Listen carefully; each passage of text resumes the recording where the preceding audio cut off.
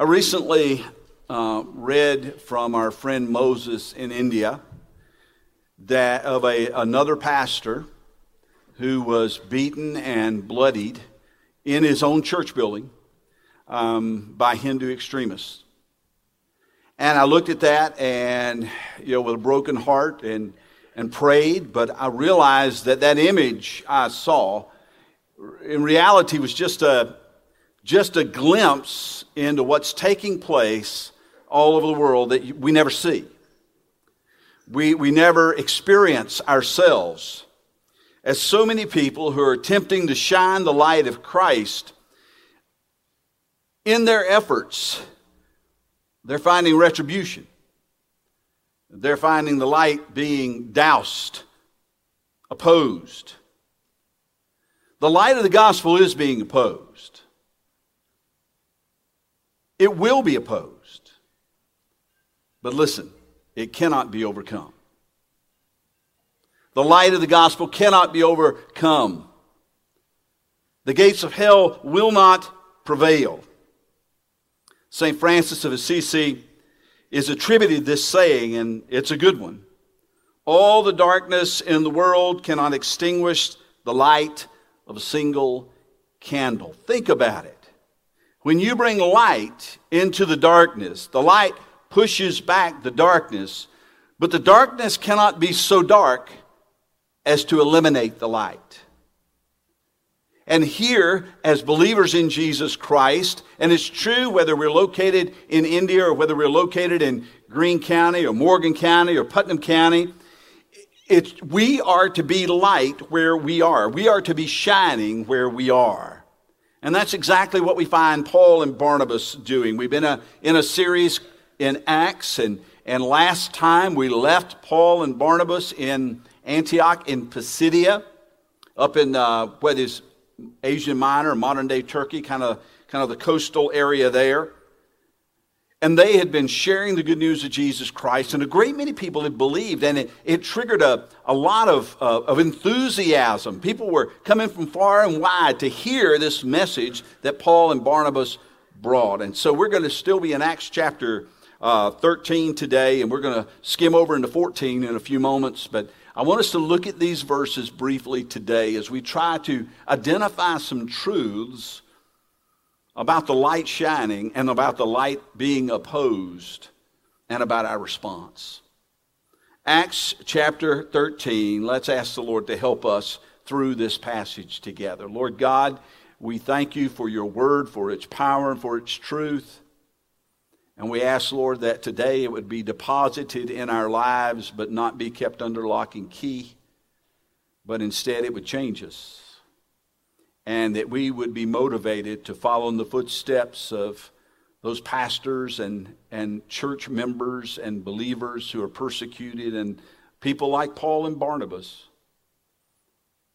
who refused to be silent and were unwilling to cover the light that you, Lord, entrusted to them to shine. May the light of Christ shine brightly through us. For we ask it in the name of Jesus, the light of the world. Amen. All right, we're going to begin in Acts chapter 13, verse 44. So, if you're there with me, let's consider a couple of verses to start in Acts chapter 13. We read in verse 44, the next Sabbath, so they preached 1 week and now all the energy is built up. The next Sabbath, almost the whole city gathered to hear the word of the Lord. But when the Jews saw the crowds, they were filled with jealousy and began to contradict what was spoken by Paul, reviling him. All right, so let's just think about these verses in a few moments.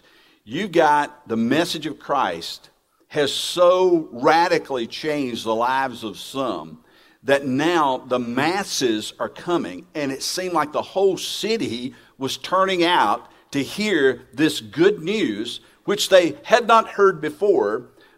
For them, the Jews, the Messiah had come. Jesus had come. The long-awaited Messiah was here. That was something to be excited about. You get excited about a lot of things that are coming, right? Whether it's a new grandbaby or whether it's a sale at Best Buy, whatever it is, we get excited about these things that are coming up. Well, here it's coming to pass, and so they're there to hear about it. And of course, there are Gentiles who also want to know, what is this thing that's going on that has changed so many of our friends, these Jews? What is changing them? Now, when that happened, inevitably, there was jealousy.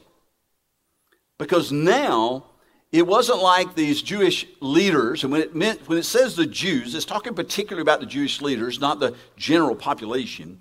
These Jewish leaders now were like, whoa, wait a minute. People want to hear them, they don't want to hear us. We've been talking for years, they haven't been listening to us, but now these two guys come into town, and everybody wants to hear them, and look at all this stuff that's happening, it's way out of our control, and they became jealous. Because they weren't drawing the crowds like this. They didn't have the response that Paul and Barnabas had. So there was jealousy. They were losing their influence. And it says here that they contradicted them. They argued with them. And that they were reviling them. So in public and in small groups, they were doing a counterinsurgency to the light that Paul and Barnabas came to shine. And it leads us to the first truth that I want us to understand this morning, and that is this. When we are faithful to our calling to be witnesses, we will face opposition. We will face opposition. Jesus put it this way: if the world hated me, you know that it has hated me. Well, excuse me, if the world hates you, you know it's hated me before it hated you. In other words, hey, you got to expect it. It's coming. Some of you have experienced this. There are people who say, listen, I don't want to hear about this Jesus anymore. I want you to be quiet about him. There are other people that may have gotten a little more upset about it. But we don't experience what some people experience, obviously, in other countries. But there is some pushback. And here's the thing. We receive so little pushback. They receive so much. And yet the boldness we see in them kind of puts our boldness to shame. So we should expect opposition, not be surprised when it comes. All right, let's pick up in verse 46. And Paul and Barnabas spoke out boldly. They weren't intimidated. They weren't cowed. They spoke out boldly, saying, it was necessary that the word of God be spoken first to you, that is to the Jewish people, since you thrust it aside and judge yourselves unworthy of eternal life, behold, we're turning to the Gentiles. For so the Lord has commanded us, saying, I have made you a light for the Gentiles, that you may bring salvation to the ends of the earth.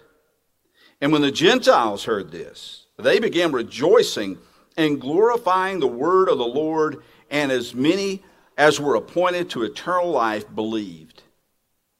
And the word of the Lord was spreading throughout the whole region. So Paul's not intimidated. Paul and Barnabas, they aren't backed into a corner. They keep boldly preaching the truth. They adjust their message a little bit, though.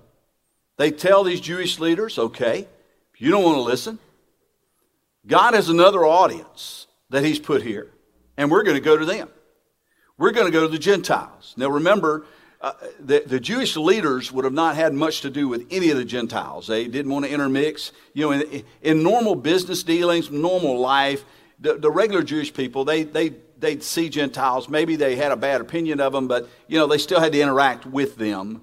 The Jewish leaders didn't want anything to do with them. So this would have been a tremendous insult to these Jewish leaders. But he says, listen, this is part of God's plan. Way back, let's say in the book of Isaiah, the prophet Isaiah said that we, as Jewish people, are to be a light to the nations, or be a light to the Gentiles. We're to carry the salvation to them. And what they had done was exactly what Jesus warned us not to do. They'd taken that light and they had put it under a basket and hidden the light. They hoarded the light. No. This is for us. It's not for them. And they refused to shine that light and to see others come to know the Lord that they had come to know. But when the Gentiles heard it, they were filled with joy because now this message of salvation was for them. This door that had been closed for so long had now been flung open. The light was now shining in their darkness. And they not only believed, they began to do exactly what Paul and Barnabas was doing. They began to spread the word. Which leads us to the second truth we have, and that is this. If we're to remain faithful in our witness, it will require holy boldness. We don't need to be intimidated. We don't need to be put into a corner. This message that has been entrusted to us, this gospel, this good news of salvation, it is something that we can proclaim with boldness. Number one, because we know it's true. We've received it, we've experienced it, it's changed our lives, it's changed our eternities, and we know that it can do the same for others. We've seen it in their lives. Having said this, why do we keep quiet? Why are we afraid? Why do we feel backed into a corner? Why do we feel perhaps even embarrassed? What we need to ask God is for His Spirit to come and fill us with a holy boldness. Now, please don't get me wrong. Holy boldness does not mean holy rudeness, okay? We don't have to be rude. We don't have to be vicious. We don't have to be angry people when we're sharing this good news. There ought to be joy. There ought to be evidence of the Holy Spirit's work in our lives to make our lives then attractive to others. If Jesus has made a difference in us, then perhaps He can make a difference in them. And may God give us that holy boldness. Let's look in verse 50 and following here. It says, but the Jews, again the Jewish leaders, the Jews incited the devout women of high standing. So now got the women involved in this. Sometimes this gets things done, right? When you get the women involved, things start to change. Got the women of high standing and the leading men of the city stirred up, agitated. And they stirred up persecution against Paul and Barnabas, and they drove them out of their district. But they, meaning Paul and Barnabas, shook off the dust from their feet against them and went to Iconium. And the disciples were filled with joy and with the Holy Spirit. Okay. So this spread of the gospel has so upset the Jewish leaders who've now lost control. There are Jews believing in Jesus, and there are Gentiles who are believing in this Jewish Messiah, and so they've lost total control. And so they get the most influential people that they can find. And they say, okay, we're going to shut this down. And they caused a stir in the city, agitation in the city, and the pressure became to be put on Paul and Barnabas. And it says they did an interesting thing. They left. They left the city. But as they did so, they shook off the dust from their feet. That's an expression basically meaning that, I'm not taking anything from this town with me as I leave. I'm leaving. Nothing from this town is going with me. That's what they were saying. It's kind of a symbolic curse. Certainly wasn't a blessing. But, what we've experienced here, we're not taking this with us. In other words, as the prophetess Taylor Swift would say, shake it off, shake it off. No, I do not believe Taylor Swift is a prophet. So, okay. But literally, that's what, I've listened to her song a couple times. If you listen to her song, she's just saying, hey, this stuff, I'm not taking it with me. I'm dumping it. What you've said about us, what you've done against us, I'm not taking it with me. And listen, I want to tell you something. This is not in the sermon notes, but I want to tell you this. There are things that people have said to us and done to us that we continue to carry. We carry that dirt. We carry that filth. And it ruins our lives. They don't care. Doesn't bother them. But us, it messes us up. And there may be that God's telling you today, there's something you need to shake off. There's some dirt that people have put into your lives that you've been carrying that you need to wipe off your feet and walk away from it today. Well, as we go on in the passage, we see that it says that Luke tells us that the disciples were filled with joy and with the Holy Spirit. And when you read this, it could be that it's talking about Paul and Barnabas who've just left. And that they're leaving, they're joyful, they're filled with the Holy Spirit. They've done what God has called them to do. They've been faithful, so they can now leave, filled with the Holy Spirit and joy. My thinking is he's probably referring to the people back in Antioch. The people they're leaving behind, because think about it. You've got a group of Jews who've heard about this Messiah, who've read about this Messiah all their lives. And they finally come to know who he is.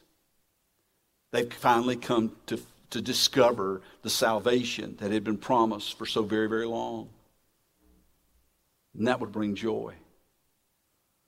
That brings the Holy Spirit. But there's also this group of Gentiles now.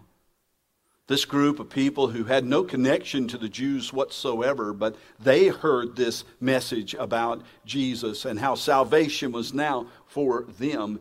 And now they have received him as Savior, and they too have the Holy Spirit living in them, and they are filled with joy. There's a church now. When I say there's a church, I don't mean a building, but there's a gathering of people now in Antioch, Pisidia, both Jews and Gentiles, who know Jesus is Lord. A new church is born. That is reason for joy. And so I guess you could say, yes, when Paul and Barnabas left the city, they left everything about Antioch behind, but they left with joy. And they left behind the joy of the Lord. So the third truth that I have for you this morning is very simple. When people come to know that they are fully forgiven and given new life in Jesus, they cannot help but have overflowing joy. Some of you have gone through some really difficult times. You're going through some difficult times and struggles right now. Keep this in mind. This needs to be on the front burner. And that is, no matter what happens to you, no matter what you do, no matter what someone has done to you, no matter what you say or someone has said to you, no matter how you feel about how you feel, who you are is a child of God through faith in Jesus Christ. You have an eternal home in heaven, and you have a Savior who lives in you right now, and who has promised that he will never leave you, and he will never turn his back on you. It doesn't matter. Everybody else in the whole world may turn their backs on you, but Jesus will remain faithful. Well, let's push on through a few verses in 14, and we're going to wrap up this message this morning. Chapter 14, verse 1. Now at Iconium, that's where they've gone, a little further inland. Now at Iconium, they entered together into the Jewish synagogue, and they spoke in such a way that a great number of both Jews and Greeks. Now when it means Greeks here, is talking about those people who were out in the Greek-speaking world who are Jews. So these are just, you have Hellenists, remember, you may remember this, Hellenist Jews and Grecian Jews. So if he's in the synagogue, he's talking to Jews. They're both Hellenists and Greeks there. So both Jews and Greeks believed, but the unbelieving Jews stirred up the Gentiles and poisoned their minds against the brothers. So they remained for a long time, speaking boldly for the Lord, who bore witness to the word of his grace, granting signs and wonders to be done by their hands. But the people of the city were divided. Some sided with the Jews and some with the apostles. And when an attempt was made by both by Gentiles and Jews with their rulers to mistreat them and to stone them, they learned of it, and they fled to Lystra and Derbe, cities of Lycaonia, and the surrounding country. And there they continued to preach the gospel. We're going to find that this is a cycle in Paul's missionary journeys. He goes into a place and he begins to speak about Jesus, and there are going to be people who believe, who trust in Jesus, people who are saved. But there are going to be many others who are going to see that light shining, and they're going to want to turn it off. They're not going to believe it. And beyond just not believing, they're going to do their best to quiet the messenger, to still the message. I don't know what it's like in your house, but you have those occasions where maybe your husband or wife, or maybe it's your parent, walks in and flips on a light switch at some ungodly hour, and you're sound asleep, and then that light goes on, and boom, the whole world has just changed for you, and all you want to do is cover your eyes from the light. When the light of Jesus shines into the darkness, there will be people who will rejoice that the light has come. And there will be people who will do whatever they can possibly do to douse that light, to remove that light. It becomes uncomfortable for them. So this is the cycle. But Paul and Barnabas would not stop. No matter what they said against them, they would not stop. No matter what they did to them, they would not stop. No matter what threats came against them, they would not stop. Why? Because they knew that they walked in a world of darkness, and if they didn't carry the light, those people would remain in darkness for all eternity, and they couldn't live with that. Which leads me to the fourth truth this morning, and it's this: the souls of men and women are too precious for believers to quit sharing Jesus. This year we're continuing our Who's Your One emphasis, and I know when something is sat out in the gathering space for a year, you kind of get used to it to the point that you overlook it. But I want you to look at it again with fresh eyes. This is not just a gimmick. It is something to get your attention. It is something to highlight something important. And I want to, because we've had people who joined in the last year who may have looked at it but really not known what it is. And then we've had the rest of us who knew what it was, but it began to become just invisible as we walked by. Let me tell you what it's for. We have some ping pong balls there. And occasionally our children like to play with those, but that's not what they're particularly there for. There are 3 different color ping pong balls. They're white ping pong balls like this. And this is to indicate that there's somebody that I am praying for to come to know Jesus. I'm not praying for them because they're sick. I'm not praying for them because they've got surgery coming up. Those things are important. But these are for the people that I know that I am praying earnestly that they'll come to know Jesus. And what we're asking is you'd write their initials on this little ball, and you take it and drop it in the slot. I made a noise. There are also these light blue ping pong balls. What are these for? These are for the people that you have invited to come to small group or invited to come to worship. The people that you encounter on a regular basis, the people you connect with on a regular basis, and you begin to invite them. And I just encourage you to write their first initial. I dropped one in today for a young lady I met who was serving the table at a restaurant. I put her initial on a ball because I invited her to come. I didn't see her here today, but I still have hopes, because I go to that restaurant more than once, and I'll run into her again, and I'll invite her again, and that's okay. I'm only going to put in one ball, but still, that's what this is for. We put that in there. Now, the gold ball, it's gold because it's special. We want to be praying for people. We want to be inviting people to church. But we have been entrusted with the light of Christ in order to shine. And we're to be looking for opportunities to tell other people about this Jesus that we've come to know. To share our faith with them. And to invite them to experience what we've experienced. And when we've done that, what we've asked you to do is to take one of these gold balls and to write just the initial, the person on it. I shared the gospel with John Smith, whatever. Write the initial and drop it in there. Now, what's the point of this? Why are we doing this? It's very simple. Sometimes we need a reminder. I had a putter at home that needed to be re-gripped, and Toby Dalton offered to re-grip the putter. I had to give myself a reminder. Took a Post-it note, wrote putter on it, stuck it on the door so I couldn't miss it as I went out because I didn't want to forget to bring the putter with me today. Toby, do you need that Post-it note so you don't forget to take it home? Sometimes we need a reminder, don't we? Wait, you've got Lisa. You don't need a note. Okay. We need reminders.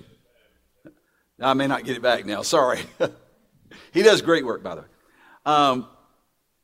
That is our reminder.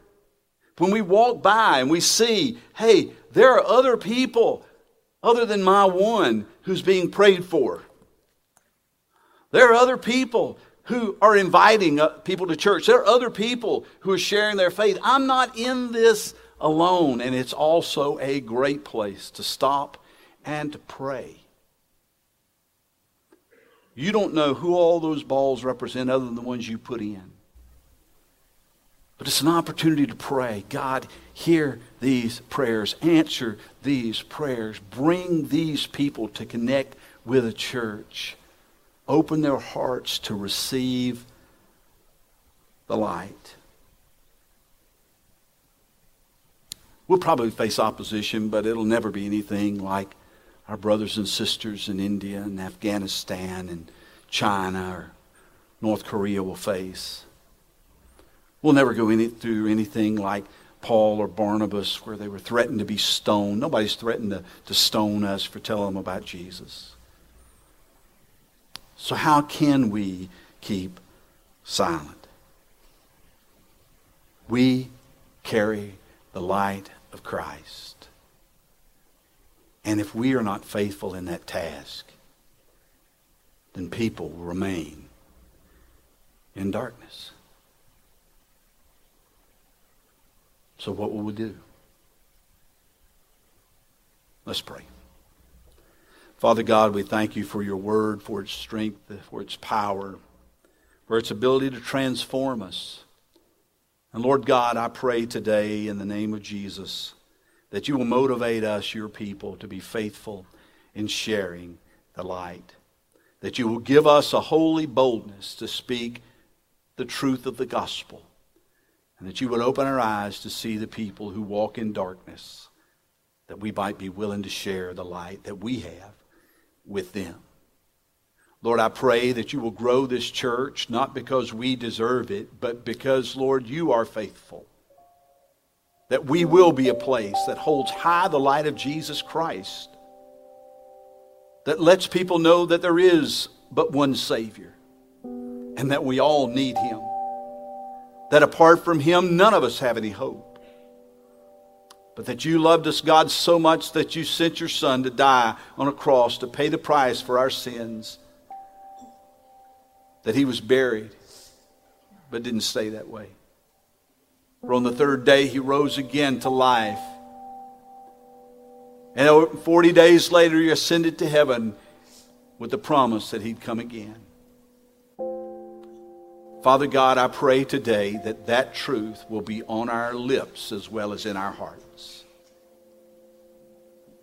And that you would cause this congregation of people, in fact, the larger gathering of believers in this area, Lord, that you would cause us to so shine that people might not only see our good works, but hear the good news and come running to Jesus. And Lord, we pray that we would be committed to bringing glory to you by bringing people to Jesus.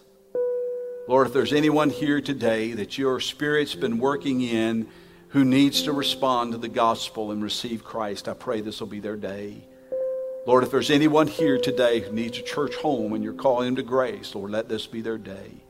If there's anyone, Lord, who simply needs to come and pray and lay it all down before the altar, or maybe leave something here that they need to shake off, let this be their day. I pray this in Jesus' name. Amen.